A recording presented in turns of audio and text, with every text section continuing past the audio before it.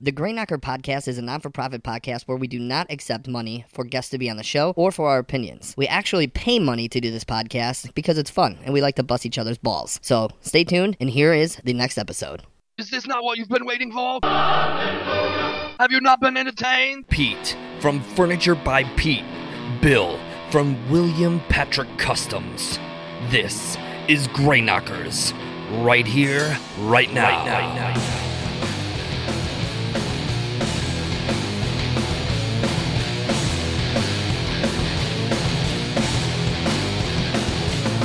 What's up, everybody? What's up, Grain Knocker Nation? Oh, what up, everyone? Welcome to episode 3 of Grain Knockers. I am Pete from Furniture by Pete.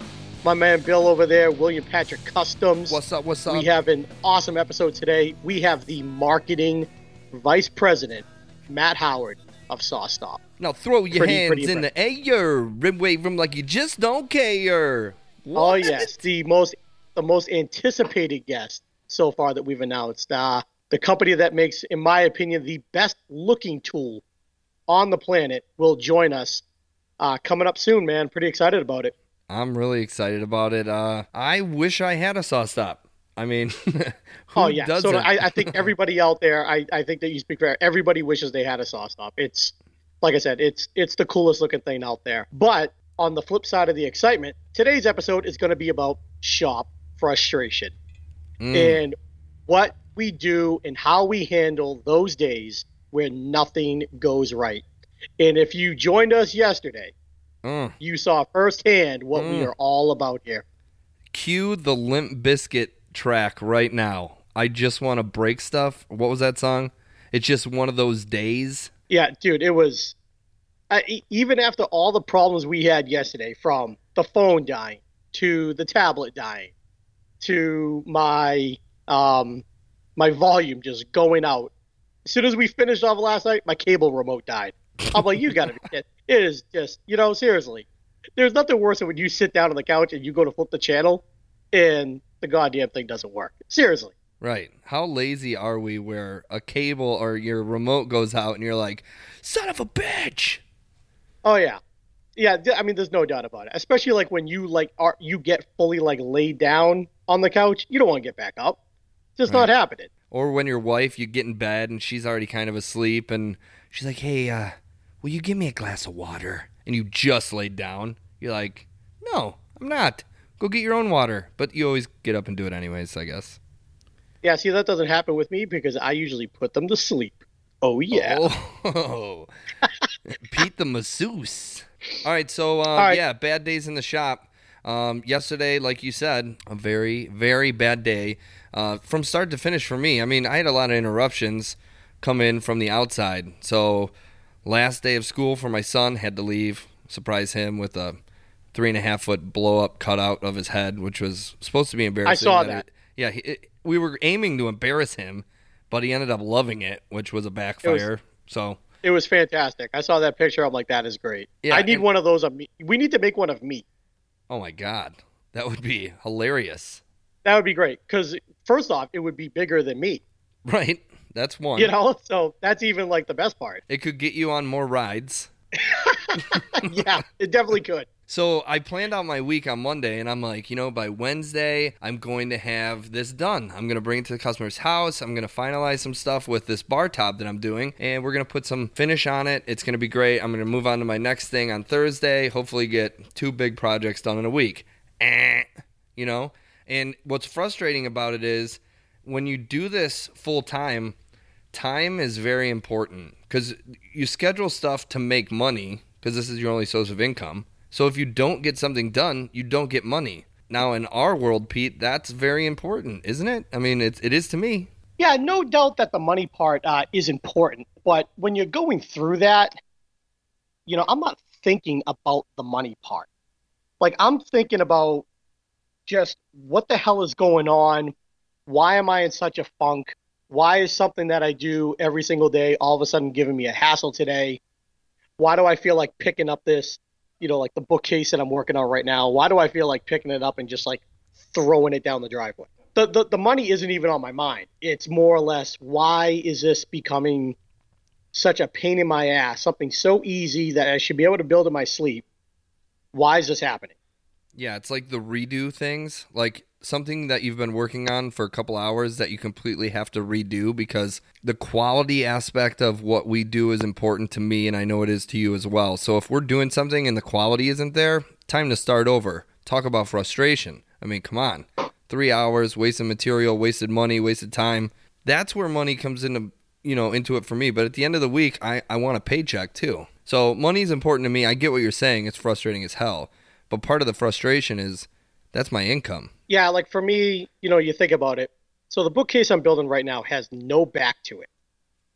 So you're talking, it's literally just like a giant rectangle with some X's and a bunch of adjustable shelving. Now, when you hear about that, you're like, I should be able to bang that out, no problem. And that's exactly what I thought. I'm like, this is going to be a piece of cake. I'll have this built in no time. Bam. It's just been one thing after another. Like, I didn't even stop to consider that, I'm drilling 150 adjustable hole shelves. Like, just after drilling one side, I'm like, God damn, my arm's tired. Right. It just blows. It's 7 feet tall, and I kept hitting it on things like in the ceiling in the garage, whether it was the garage door opener, the light, the drop light, like anything like that. So I kept nicking it and having to sand it, and then nicking it again and having to sand it again. Is that something that you could build on its back, though, or no? Well, no, I did, and I was, but when I was doing, I don't know, when I was doing the X's, the side of it, I had it standing up. And again, so I had to do 4 X's. So it was 2 X's on top of each other on each side. And I banged out 3 of them, no problem, nice tight fit, bam. The last one, it took me longer to do than the other 3. I kept cutting, and it was too loose. Even though I measured it fine and I cut on my line fine, no problem. And then I'd recut it a little bit bigger, too big, had to trim it. Trim it, too small. I'm like, what the hell is going on here? It was driving me up a wall. And then when I finally got it right, I'm going through scraps and cutoffs, because the pieces you figure are only 1 by 1s, you know what I'm saying? So I'm trying to find scraps so I don't have to rip down all new boards just to get this. And then, but some of the scraps weren't the right side. So I had to, adjust the saw and, make it so that they were 1 by 1s. Because when I grabbed them, they were 1.5 by 1s or something. You know what I'm saying? It was always something stupid. And it was just so frustrating, but it sticks with me the whole day. That's my biggest problem, is that it sticks with me the whole day. And I'm wondering, what people do out there. Do they get away from the project altogether? Do they start something else and just let that be?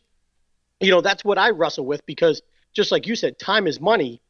But, we also have to consider, back orders. Yeah. And you know what I'm saying? So materials so money too. Materials money too. You know what I mean?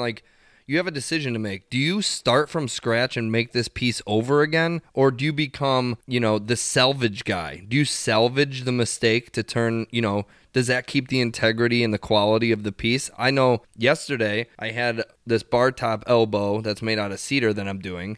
And my son put a McDonald's cup next to it. Next thing you know, a cord hits it, falls on a piece of the cedar's stained. And I got to take that cedar board off that's already glued and screwed down and salvage the rest of the slab that I'm building. And it's we become salvage experts at some point. And whenever you have to do that, blood pressure goes up, your attitude changes. And yeah, it's a good question. What do you do mentally to get your focus back to, one, we do this for fun. This is something fun, even though it's a business. So I like to have fun, and you like to have fun. So sometimes I walk away. Do you ever just walk out? Do you shut the shop door and get out? I used to. I have issues where I'll battle either OCD or even anxiety. So I'll get away from that project, but then I start thinking about the consequences of doing it. So if I'm getting away altogether, that means not only is that not getting done, so that's getting delayed, but the projects behind it are also getting delayed. So I start thinking about those repercussions as well. So usually I try to just fight through it and deal with the frustrations, but it just it ruins my mood all friggin' day, and it's all I can think about. It drives me completely nuts. And it'll drive me nuts to the point where it will almost carry over into the next job. It really does. It stinks, and we all go through it. To your point about like salvaging, the only time like I'll salvage something, like for instance, like if I really screw up like a tabletop, if I don't like it, I mean I always redo it. It's just something, it's just me. It's something I preach that I care about the final outlook. Wait, the entire top you'll redo? Yeah, I'll redo the entire top. So let's say just like you screw up a breadboard, you're gonna redo the entire top, or do you just No, if I screw up a breadboard, I'll cut and put on a new breadboard. But if there's something like in the in the middle sections of the table, I will redo the whole thing. But I will salvage the top. Like for instance, I can cut the tabletop down and do benches, for the table. So it's not like it's really going to waste. It sucks, and without a doubt, like I'll be pissed and I'll bitch and moan about it. But yeah, I care so much more about the outcome of it that like it'll haunt me. If it like I'll find every little mark and I just don't want that. I want to know like when it leaves, that's like when I'm comfortable. Otherwise it'll just eat at me. When you're painting a project, if there's a nick or a dink or a blemish in the wood or finish, it's easy to fill and paint over that blemish, right? But when you're staining, you use the Plasta from DAP, the pink stuff. I use that as well. I also use Dunham's. Phil, do you ever use that? Yep. I don't, but I know it. Do you ever fix a mistake with fill if it's stained? Oh, yeah, sure. So now you and I, and most of us listening, we can see that little blemish. We can see that little stained over part that isn't wood. But do you think customers see it? And does it take away from the quality, do you think, if you do it that way? That's like a coin flip because I think it depends on what you're trying to cover up. Like if you're trying to Let's say it's a knot. Let's say it's a knot. And, a lot of knots and softwoods have the holes in them. If you're just going to fill a knot and stain over it, not a big deal, or? Yep. No, that's not a big deal at all. Even if you had like a small, like a wormhole type of thing, like let's say for instance, like you dropped like the end of your hammer on and it really like dug in like a chisel type thing, you could fill that with DAP, no problem. And you let it dry and you sand it, and you are like nobody will ever notice it. I don't have a problem with that. What I get frustrated with is finding it after I stained it. Right. And then I have to sand down the area where it's stained and do it, and it drives me up a wall. Now I'll do it, but it will irk me then. For the rest of the project, I'll be irritated. Even after I fix it, I will be completely irritated. Another point to like staining stuff and seeing the blemish in it, that a lot of this stuff when it's trial and error when you first start out, like you won't use 4x4s because of the way it takes stains and because of the grain pattern and because of the way it looks compared to the rest of the table when you're done. When you first you're almost correct. Okay. See, like for instance, I have a table coming up. It's going to be like they requested really wide boards. And the wide board look is usually in Douglas fir, and that by nature has that reddish color. So I would not be against using 4x4s in that table because all of that wood will be Douglas fir and the entire table will have that reddish hue to it. I'm against using 4x4s when you stain if you build the whole thing out of like white pine, white spruce, call it whatever you want. But the only thing that has like reddish tones to it are the X's or whatever you use in a 4x4 because the stain doesn't take the same color. So if you're going to be consistent and use that, have that tone throughout the table, then it's fine. But I'm all about getting the color consistency for the whole table. Right. And I think, in upcoming episodes, we can have, companies that specialize in that area that can help all of us out as far as specifics go in that area. But man, sometimes just getting back to the topic, because I know you and I, we get off topic a lot, and that's fine. But I think that's what makes us entertaining too. Yeah, that's what we do. As far as getting frustrated in the shop, most of the time, I think what you had mentioned, getting into another project and away from what you're doing just for a second, even if it's a second, like just walking away. Take as much time as you need. Everyone's different, Built like a chick said on our live last night, she'll just close shop and go to the pool. you know? What honestly, my go-to now, because I feel the need to stay in the shop, is I'll clean. I've made a consistent effort to try to keep the shop on the cleaner side this year as it is, cleaning up each day and whatnot. So if I'm having like one of those days where it's driving me up a wall, I'll usually just like grab a broom, start sweeping, start putting things away, and just do that for a little bit. Just enough to get away, but I'm not leaving the shop and I don't feel like I'm like abandoning the work. But the reason why I kind of wanted to bring up this topic is because in our community, it's totally mixed with beginners and intermediates, which, means that there are a lot of people that don't do this full time. There are a lot of people that are either doing this as a hobby or doing it part time with the hopes to become full time. Mm-hmm. When they look at people's feeds, all they see is always the good stuff. You know what I'm saying? Like they never see side B of the record, which is all the crap behind the scenes. So you might be a beginner out there going through these frustrating days and thinking to yourself, what are you doing wrong? And, God damn it, why can't I get – and you know what? Every single one of us go through it. You just don't see it. So I thought it was kind of like just important, like just to talk about it, just to see how we each deal with it and to let, all those people out there know that, yeah, you see the nice final pictures of the things looking really nice and, staged for photos or whatnot. But that doesn't mean there weren't like 48 hours where I want to take it and throw it in the damn dumpster. Right. And when we both started doing this part-time just for fun, building neighbors and family member stuff, I think I've learned the most from messing up, from getting frustrated, from figuring something out. And you can't always walk away. You could take a second, but sometimes the best thing to do is just to keep grinding at it. I mean, it's specific to what you're doing and what project you're on, but I think the learning curve comes from messing up.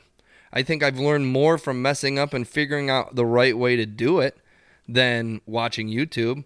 I mean, you can watch YouTube and you can figure stuff out way easier than messing up, and it costs less money, the whole 9 yards. But you gain a lot more in the long run, messing up, figuring it out, getting pissed, just charging forward. Now, if you need that time to walk away from a project, do it.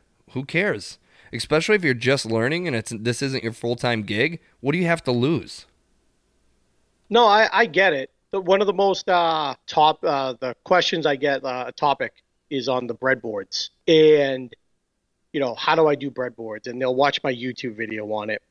And, they'll be intimidated or they'll tell me that, they're having a tough time with it. I mean, you don't think that I was frustrated as hell when I first started doing breadboards when I first learned? If you're doing a breadboard as a tongue and groove, you don't think that when I did it, for the first time that I either cut the tongue too thin and made the board like the groove too wide and it was loose and all frigged up. And it happens. It's so freaking frustrated. Wait, did you have a digital reader on your router table when you were cutting those grooves out? Hell no. Hell no. Hell no. Wasn't learning that enough? Like just learning how to cut those joints were a week long of punching a baby. I had a William Patrick Customs track saw, which was the piece of wood clamped on the end, and the best kind. Me sitting there, lining it up with the router and trying to set the depth and getting down eye level with the table and seeing if I'm taking off too little or too much. And then I'd get impatient and I tried to take off, more at one time to make it go quicker, but then I would frig up and then have to start over. So even like the mistakes that I made back then, I'll still make them now. They'll just be like in different areas. I don't make any mistakes in breadboards anymore, but that's only because I've done hundreds of them. I'll make stupid mistakes. Like how many people out there, seriously, if you're doing like molding around a like console tabletop or molding around the bottom of like a bookcase or a cabinet, like how many times, like, because you just buy just enough molding. You never stock molding. Right. You buy just enough what you need. How many times have you screwed up and cut that 45 degree, too short, and you try to make it work, or you tried to put filler in it, it sucks, and you got to go back down to the store and get a new piece of trim, It's a pain in the ass. It's so friggin' frustrating.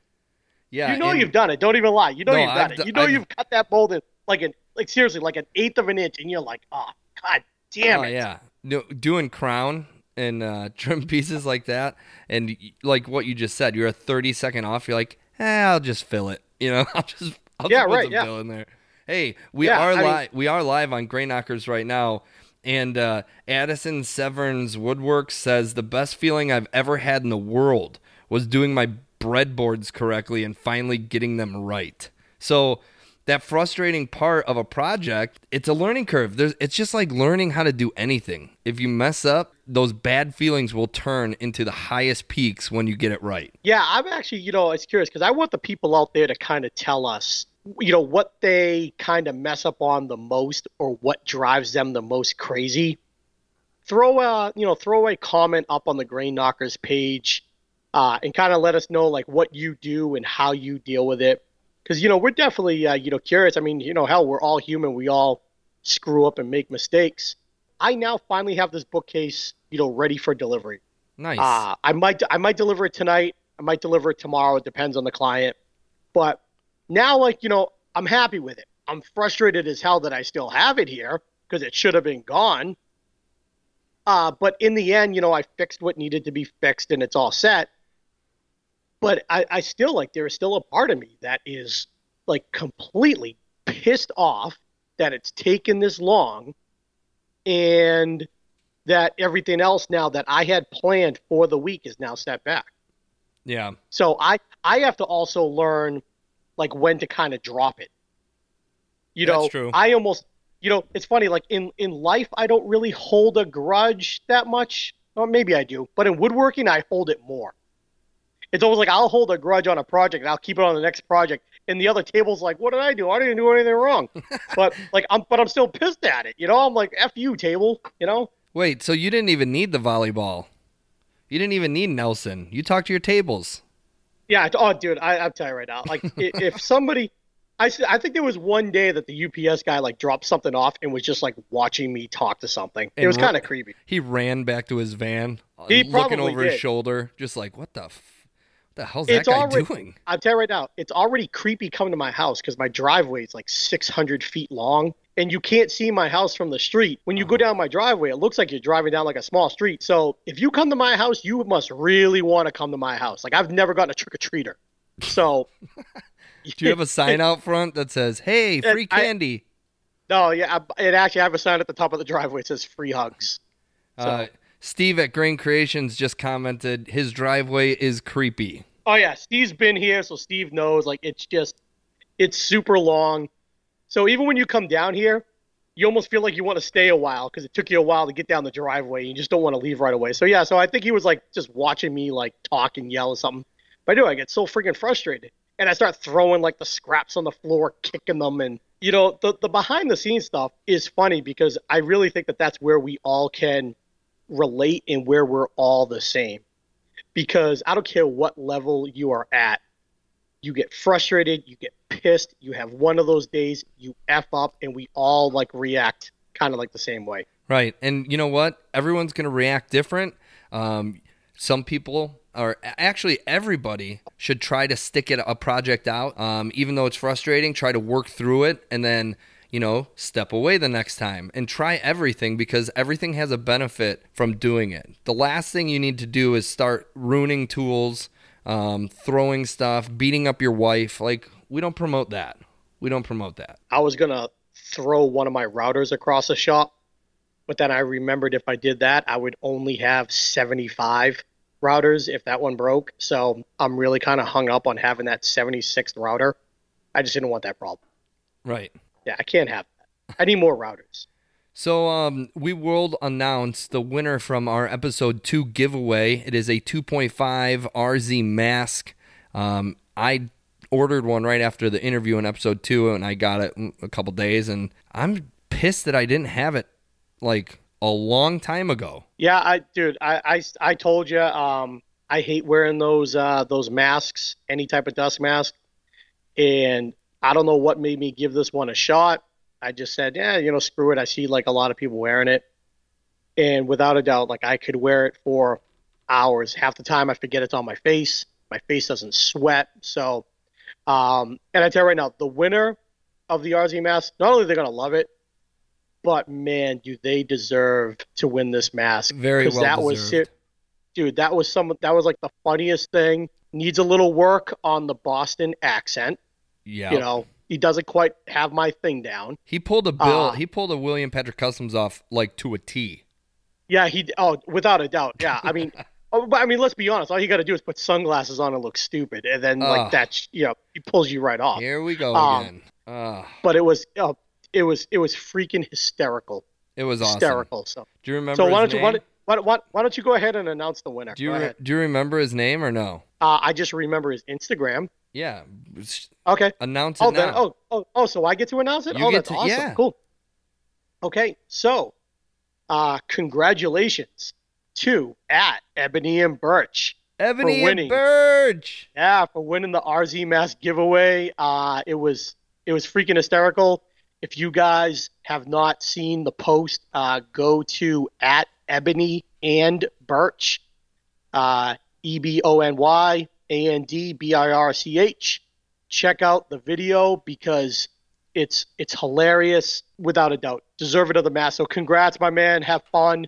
Shoot us a message with your address so we know where it's going, and make sure you shout us out when you get it. Yeah. Also, you can look up that video under the hashtag Grain Knocker Nation and stand tall with Pete.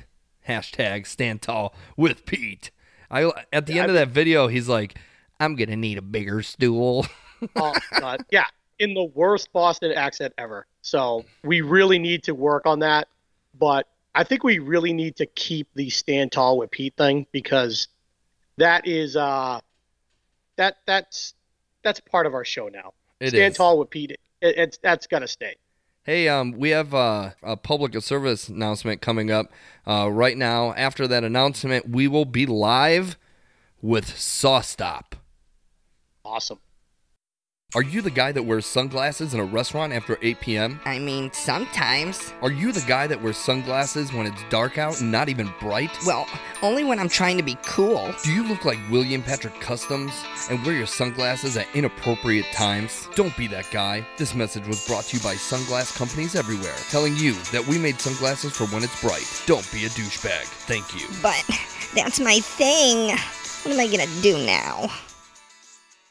Grain Knocker Nation, we are happy to have SawStop in the house. We have the marketing vice president, Matt Howard, joining us right now to talk a little bit about SawStop and what they offer the woodworking community. Pete, are you excited about this or what? Yeah, I'm extremely excited about this. I know that when we had talked about this earlier, it's probably the most messages I've received online about how people cannot wait to hear from SawStop. So I'm really excited to get to this. Matt, thank you for joining us. How about we start just by you? Everybody knows SawStop, at least as far as I know. I mean, you have a very eye-appealing machine, as Pete said in episode 1 of our podcast. He thinks that SawStop is not only a great saw, but one of the best looking. Not just best looking saw. I think the SawStop table saw is the best looking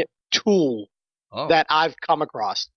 And, just leading right into that, Matt, I want to ask you, how much was eye appeal a factor when designing SawStop? We know about the safety part of it, but when I walk into a store and I see it, it just immediately grabs my eye. And I wonder if you could talk about the eye appeal in the design of the saw. Thanks for having us on the podcast. We're pretty excited about the project you guys have going here. In answer to your question, when we made our first saw, we made our industrial cat saw. It was our first saw that we made. And we were designing it in 2003 and 2004. We had the tech locked down. We knew the technology was going to work great. And so that wasn't what needed the most work. What needed the most work was us making an amazing saw that we would want to own, right? That we would just geek out about. And so we'd owned the other saws that were available in the market at the time, and we knew what we liked about it, we knew we didn't like about it. And so one of those things that we didn't like, because we touched nothing had that gleam to it when you walked into your shop, turn on the light, what hits your eye? It's the tool. It should be the tool that's sitting right in the middle of your shop, right? That should be the pride and joy. And so black for us is just like that awesome, sweet car that you've got that you're out there in the driveway rubbing it with a diaper on a warm day and making sure it's nice and clean. That should be the same level of pride should be with your table saw. And so that's what we brought to the table. In addition to, that ICS, Industrial Cabinet Saw, is the heaviest weight, most powerful 10-inch saw that's available on the market. So not only did we just geek out on the appearance, but we also geeked out on the amount of steel and cast iron that we put into it just to leave no doubt that this was the best of the best. And it doesn't hurt that we're based near Portland, Oregon. That's where we were invented. The tech was invented here. It's where we're owned out of, and the Portland Trailblazers are just up the street. So black and red is dear to our heart. Well, we like black and red in Chicago, but it's not for the Portland Trailblazers. I'm sorry. I hear you. Well, we wish we had as many wins as the Bulls do over the years. Right. So basically, SawStop started with this technology, and then you built a saw around it? Is that how it came about? That's actually a real fair appraisal of it. Simply, if you look at the trunnion underneath the table of any SawStop model, that trunnion will be nothing you'll see on any other saw, right? So there's a traditional configuration to a trunnion that's pretty similar from saw to saw to saw until you get to SawStop. So in order to make sure that the tech is repeatable, that the response is repeatable every time you have that detection, it's going to respond appropriately. And also, when it responds, it's not going to damage the tool. It's going to be easy reset every time. In order to ensure all those things, the trunnion has to be extremely custom. And so that's where we had to begin, is tech, how do we stop it? And then how do we do it in a way that not only doesn't damage the saw, but ensures that everything is aligned, everything's easily adjustable, and you have a perfect experience every time. Matt, real quick, leading into that, how you're talking about, making sure that everything is stable and can take that shock effect to the saw. Is there such thing as a life expectancy as to how many times a saw can go through that safety measure? No, there isn't. Have you seen a hot dog demo before that we do at space shows, or maybe you've seen a few activations on YouTube, that kind of thing? Oh yeah. Sure. Oh, yeah. So you see that cartridge, that's the cartridge that stops the blade in under 1,000ths of a second, under 5 milliseconds. That is actually taking on the brunt of the energy. So that blade's spinning about 4,000 RPM, and then when it comes to that stop, the aluminum part of that brake is designed as a crumple zone, and it absorbs the lion's share of that energy. And then there's a second motion that absorbs the remainder. So the angular momentum on the outside edge of that blade, it's spinning at 4,000 RPM. It wants to go somewhere, and so some of it goes into that aluminum when it absorbs that energy and collapses. And the rest of it actually is consumed by the dropping of the blade below the table. So the arbor is designed to drop below the table. It's not like we don't pull it down. There's no additional activity that's happening there.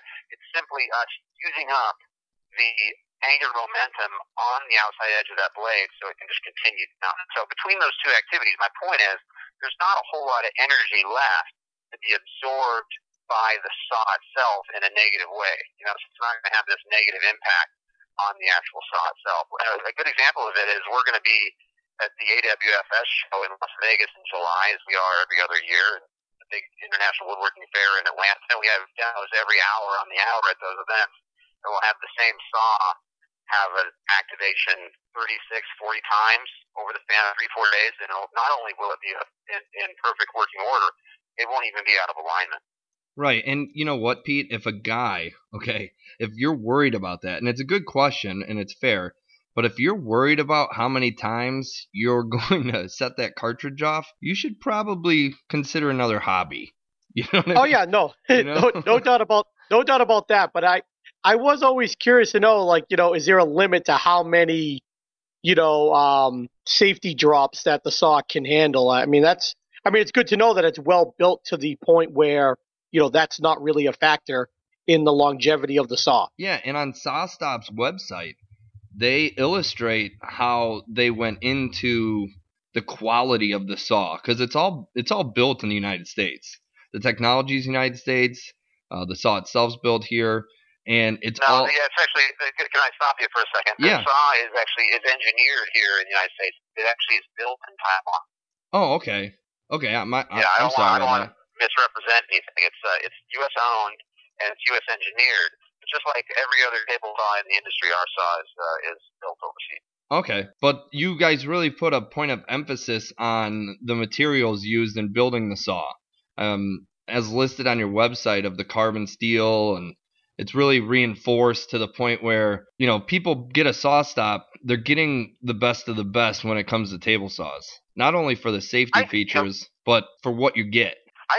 Well, of course, I agree with you, but it's my home team. But it's two different things that really result in that difference as far as accuracy. One is a lot of table saw manufacturers have the luxury.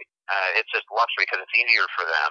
Of when they want to build a new table saw, they can go to these third-party manufacturers that are in Taiwan, that are in somewhere in mainland China, and they can say, what table saws do you make right now? Oh, that one looks good. Let me change this and the color, and we'll call it mine, and then we'll go and we'll sell it. We didn't have even the luxury to do that if we wanted to, nor did we want to, but we couldn't have, because everything had to be designed for our safety system, right? So everything, all the plans, all the designs that go into our table saw, all the engineering is just so. It makes me think of when Acura first launched their cars years and years ago. They had a commercial where they were running ball bearings down every single seam of the car, and everything just tracked perfectly.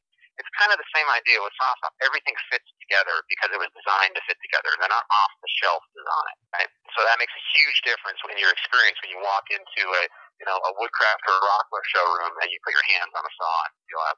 In addition to that, our quality control is next level as far as level of failures we'll accept and versus what we'll reject. And the result out in the field, you go on to any sort of chat room online, you see what people think about SawStop. We're really proud of the level of customer satisfaction we have. Matt, real quick, if you could talk to us about when the technology, idea of it, when it first came into someone's mind to create it, when it came to market, and has the technology evolved at all since you first came to market with it? Has anything changed with it or been upgraded? The technology was invented in 1999 by Dr. Stephen Gass, who's the president of our company. Very smart man. He's got a PhD in physics. In addition to the time, he's a practicing patent attorney.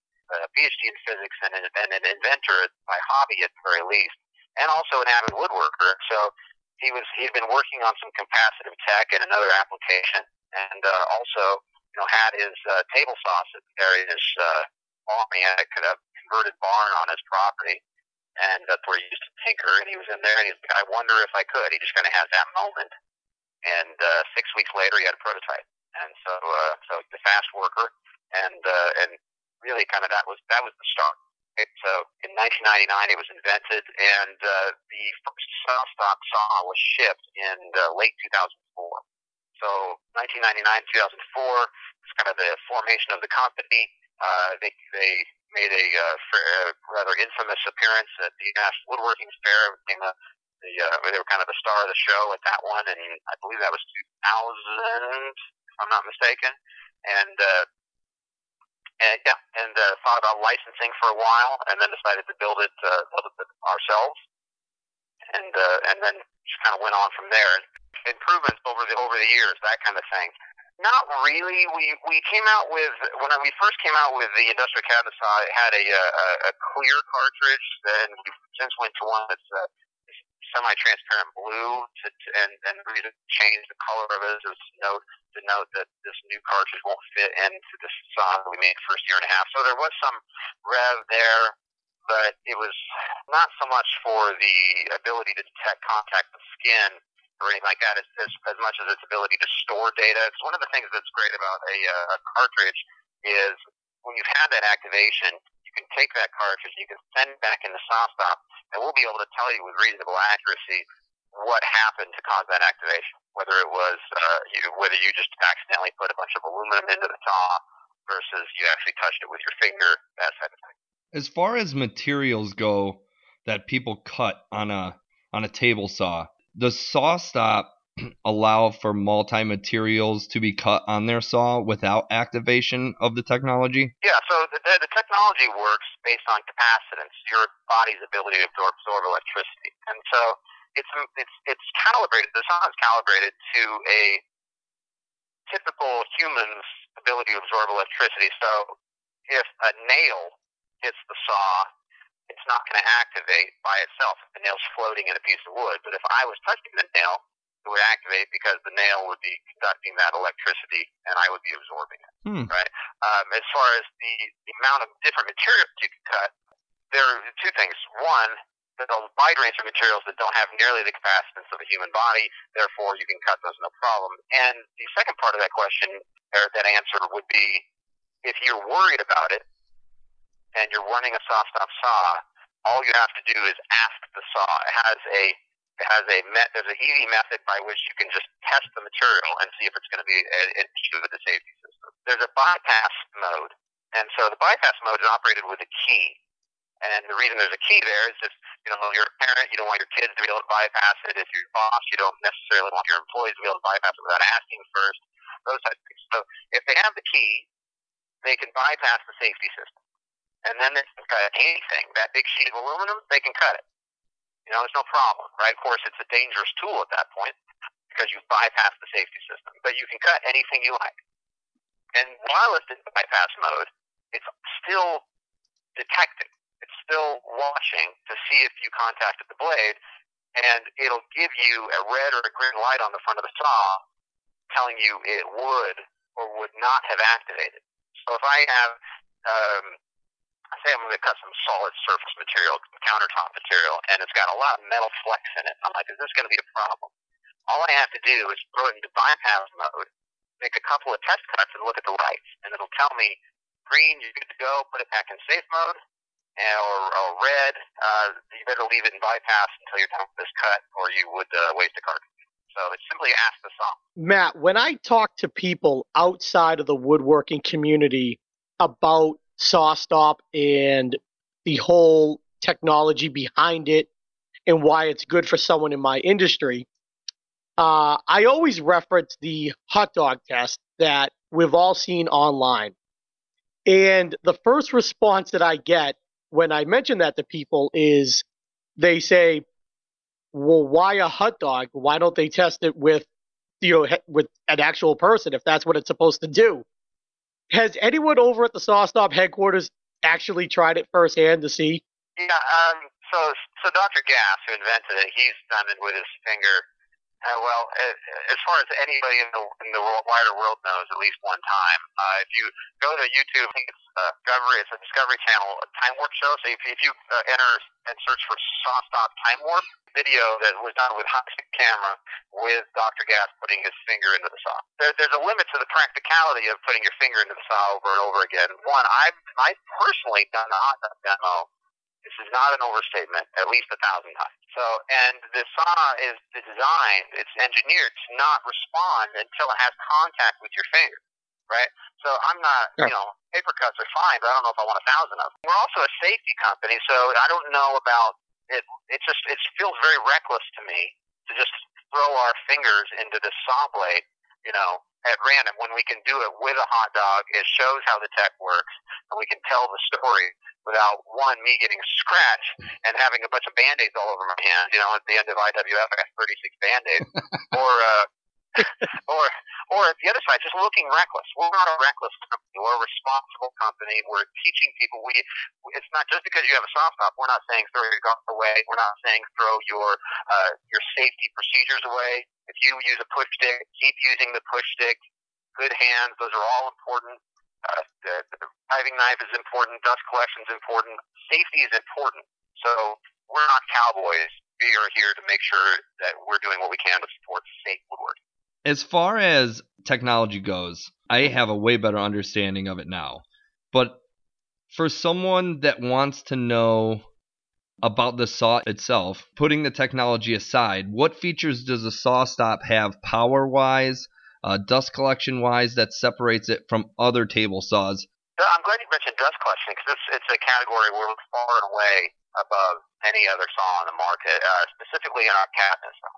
So in our professional and our industrial cabinet saws, which range in horsepower from 1 3/4 horse to 7.5 horse, depending if you went through the professional and the industrial line. So a lot of different variations within that category. But what's common among all of our cabinet saws is we get 99% dust extraction out of all of our cabinet saws.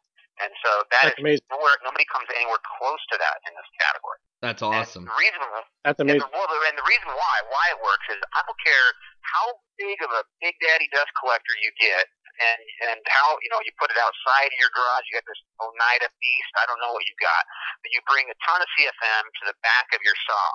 But if your saw is not delivering the dust to the point of extraction, to your 4-inch port on the back of your saw, it's not going to get extracted. Mm-hmm. It's just going to sit there in the bottom of your dust of your cabinet until you bring a hose to it and clean it out. Every quarter or however often you do that. Remember to do it. With our saw, the difference is we actually designed, our engineers, which are some smart people, have designed shrouding around the blade below the table and above the table with our dust collection blade guard that shapes the air turbulence. I mean, I said that the blade's spinning at 4,000 RPM. It creates a lot of air turbulence. So why not use it to pick up the dust and carry it to the point of collection? So we're just shape the air, it carries the dust out, and it takes it all the way to the 4-inch port on the back of the saw, and then you can take it away with your awesome dust extraction. So I saw SawStop had an offer for dust collection where you bought one of your table saws and you got that top-mounted dust controlled hose setup. And I know I just butchered the terminology of what it actually is, but what would be the number one accessory that a woodworker customer would buy after buying a SawStop? Well, after buying a cabinet saw, if they're buying a cabinet saw, probably the most common would be mobile bases. And so not everybody gets a mobile base. People like to keep the saw where it is, but the mobile bases are probably the most common. We have a couple of choices in mobile bases. But you put those two together, those are definitely our biggest movers. Our most popular mobile base, just by customer claim, is our industrial mobile base. It's got it's got a pneumatic pump lift and it lifts the whole saw right up. It's got a 1,000-pound capacity and 4 independent casters. You can move that saw any which way you like with one finger once you got it pumped up, as long as you're on a concrete floor. So. That is our most popular, both by claim and by volume, if you combine it with our integrated mobile base as well. The 3 horsepower and above saws come with a dust collection blade guard already. So the accessory you were talking about that was part of a professional cabinet saw promotion that ended at the end of April, that attaches to the blade guard. It's not the blade guard, but it attaches to the blade guard. So the 3 horsepower saws come with the blade guard that attaches to. So that overarm accessory is popular. Some people already have some dust extraction integrated or tubing integrated into their ceilings, which isn't very common, but occasionally they do. And so instead of buying that overarm piece, they'll just drop a hose from their ceiling, and it keeps it clear of their wood cutting. Matt, segueing into the accessory talk here, a new item that I saw that you guys have come out with is a router table. Both a standalone and an attachment to an existing SawStop table. Was coming out with the router table, almost kind of second nature because it can tie into the table saw? Was that like a nice segue into you guys having another tool? Yeah, we actually have a whole line of new options coming out near the end of summer. The router tables are part of it. We have a new collapsible outfeed table that we're coming out with. We already offer one sliding table option. We're going to offer a much larger one for people that want to do sheet goods. In addition to that, we were just talking about the overarm dust collection. We'll have a new item, a floating overarm, in case you're doing non-through cuts and so on. You can still keep a guard in place. It shows that one. And you still get dust extraction. But in the router table category, that you're pretty much right on the nose. The reason we were excited about router table category is because we see people kind of MacGyvering solutions. They want a integrated router into their extension wing, right? Because it makes sense. Like say I have limited space. I don't have a ton of room in my shop. It's a multi-use space, and I want a good router lift and I want a good router table, but I don't use this extension table space all the time. Why can't I integrate a router lift into that? And so we see these really clever solutions, people posting online of them customizing, sometimes actually doing their own cast iron work, drilling a bunch of odd holes into the rails and so on. So our goal is we wanted to offer our customers a real high-end solution that integrates seamlessly into their soft stop saw. And so we're offering that in any 36 and 52-inch rip capacity in a cast iron soft stop saw. They're going to be able to integrate a beautiful cast iron table with a 4-post chain drive router lift. It's really high end, and it's just going to work perfectly. That's awesome. And so the floor model and the benchtop model came after that. Like, we're in the business. We're looking at these products. We think we can deliver an awesome cast iron table. We know we have a really great router lift. So why not offer this floor model and this benchtop model in addition, just to support our customers too? Now, to clarify on the router table, because just so the listeners know, not only is it just a table insert or a standalone, but if I read correctly, you also are doing the actual like the lift for underneath as well. The lift, yes. We have actually a 4-post chain drive lift with the brake that's super high end. It has collar down adjustments for different size routers. We're very excited about that. Is there any way that SawStop would sponsor 2 poor, ugly-looking podcast hosts? Because listening to all this is like, wow. Pete, aren't you getting like a little excited? Yeah, I mean, Tool excited over there? I am. I mean, honestly, it goes back to what I've always said about how it's the best looking tool I've ever seen. Like there's a tool sitting right outside my office here in Tualatin, Oregon that is the coolest soft stop I have ever seen. Now, it's professional cabinet saw, it's not the industrial. But right now it's sitting there and it's got it's a 36-inch rip capacity, so it's not our biggest rip capacity. But when you choose that option and put in this cast iron table, this is a prototype, right? It's not available on the market till late summer. When you put in that table, the whole table is cast iron. Wow. All the way left to right, it's cast iron. And it is the coolest thing. And this particular configuration also has a sliding table and also has the folding out feet on it. It's like this Swiss Army saw stop. It's so sweet. I'm super excited about getting it out smart. So I totally sympathize with you guys as far as being excited about this stuff. I'm like, I kind of want to take that one home myself. But they're like, no, it's the only one we have right now. So I can't have it. Matt, last question from me. And, I don't really know what the difference is, but maybe you can help me and anyone else out there who doesn't know get some answers. So you guys offer a 3 horsepower and a 5 horsepower. And I'm trying to figure out. And wait, Pete, and a 7.5. And a 7.5. Yeah. Okay. Can you tell me in what areas someone would need, a 7.25 horse and a 5 horse, type table saw? I mean, I can't even imagine the power behind that or what type of stuff you have to be cutting, to require something like that. So just by model, a quick clarification. Our professional cabinet saw, which is the one that is most commonly purchased by somebody who's running a really awesome home workshop.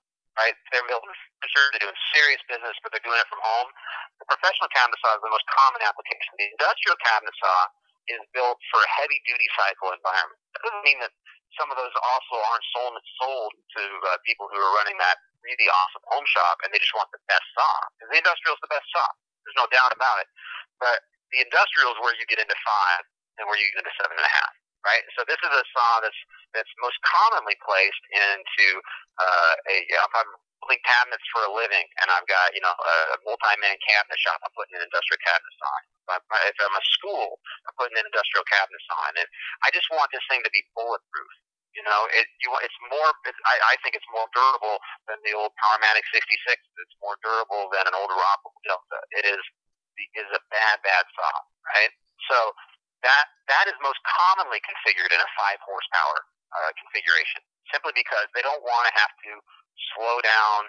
They want to have efficiencies in their manufacturing. And so 5 horsepower is going to chew through 8-quarter, you know, Ipe. It's going to go through the wood without doubt, right? And so then the following question is, what about 7.5? Who's buying the 7.5? Well, not as many people are buying the 7.5, but people who are buying the 7.5 commonly had a 12-inch saw before, or you know, a larger blade size saw, and they're used to the power that came with that saw, and so they didn't need the blade height that the 12-inch gave them, but they still wanted to have that power. Even if they don't need it for what they're putting into it, they wanted to know it was there. And sometimes they do need it, and I'd have to ask them what they needed it for, but 5 horsepower is the most common in the industrial line. All right, so Matt, the last thing that we like to do with guests is a 2-part question. It's actually 2 questions from myself and then 2 from Pete. It's called yes or no, and you can only answer in yes or no, with the exception of pleading the fifth, because it is your constitutional right. I mean, right, Pete? I mean, well, I appreciate that. I got to go get my attorney from down the hall. Yeah, I'm ready to go. Yeah, okay, so I'll start us off. Okay. I'm going to ask Matt from SawStop, were you affected by Chris Cornell's death being so close to Seattle? Yes. Pete, you're up. Matt, yes or no? You have a job site table saw available to people. Does that mean SawStop plans to get into big box stores anytime soon? Yes or no? No. Oh, that's a Pete. This was my segment, and you're better at it than me. I hate you. Shocker. I hate you. Shocker. Matt, yes or no? Chicago pizza is way better than New York pizza. No. Oh, that's our first no. Wow. You know what? I like Matt. Since you say that, I have to ask my traditional question with it, but I do have one more, so I'm going to slip in a third after. But yes or no, Boston baseball fans. I got to be able to fold my pizza. I fold Chicago pizza. Matt, yes or no, Boston baseball fans are better than Chicago baseball fans? No. Yes. Wow. Yeah. See? You don't even know, Pete. He has bucked the trend in this interview. Wow. You and Mark Wahlberg are over there crying in your IROC. Okay. So last question then, Matt. Yes or no? By next year, will SawStop have a new tool on the market that is not a table saw or router? I'll plead the fifth on that one. Okay. Hey, I'm so disappointed. No, I'm not disappointed. I'm disappointed I don't have a SawStop in my shop right now. That's what I'm disappointed about. Yeah, seriously. I mean, all I can see. Why don't you care about your finger? I should. My wife might be listening. Okay, if I could get her approval. So if I talk to somebody who manages a retail store, and they'll tell me there's 2 things that a spouse make a husband purchase in their store. One is dust collection, the other one is SawStop. So if anybody's listening to your program who wants to figure out a way how they can get the best tool they possibly could buy into their shop, they need to get their spouse involved and tell them, boy, I'm worried about my fingers. And the next day, they'll move the SawStop into their shop. I completely agree. If she can get her nails done every 2 weeks, I can get a SawStop. Yeah, because, if you don't get a SawStop, you won't want any nails to get done. Yeah. I tell you, I've already started my my SawStop fund. Anyone who follows me on Instagram or listens to the podcast knows that I cannot stand my Bosch 4100 table saw. And I am all over the 1 3/4 horsepower cabinet saw. I mean, I can't wait. It's just a matter of time before I get it. So it's the greatest thing that I've seen. gotta get the sauce up. That's right. Absolutely. You got to get sauce up. Matt, thank you so much for your generous time today joining Grain Knockers and Grain Knocker Nation. Can you please just let people know the best way to find you and your products? We are easily found at saucestop.com and at over 400 wonderful retail locations across U.S. and Canada. So we are easy to come across. I do encourage people to go into those your local woodworking store, support local, and get your hands on a SawStop. We have a dealer locator on our website. I appreciate you, answering the emails and taking a second to join us this morning. Thank you. All right, thanks, Bill and Pete. It's nice to meet you guys. Want to thank you all for joining in this episode. Really appreciate the support. Thank you to Matt Howard, Marketing VP at SawStop. Check them out at SawStop Saws on Instagram, sawstop.com on the web. He is at William Patrick Customs. I am at Furniture by Pete. Together we are Grain Knockers, and we will see you next time. Hey, Grain Knocker Nation, make sure that you use the hashtag Grain Knocker Nation, also the hashtag Stand Tall with Pete. Keep sharing on Instagram and Facebook, and we will keep bringing you episodes.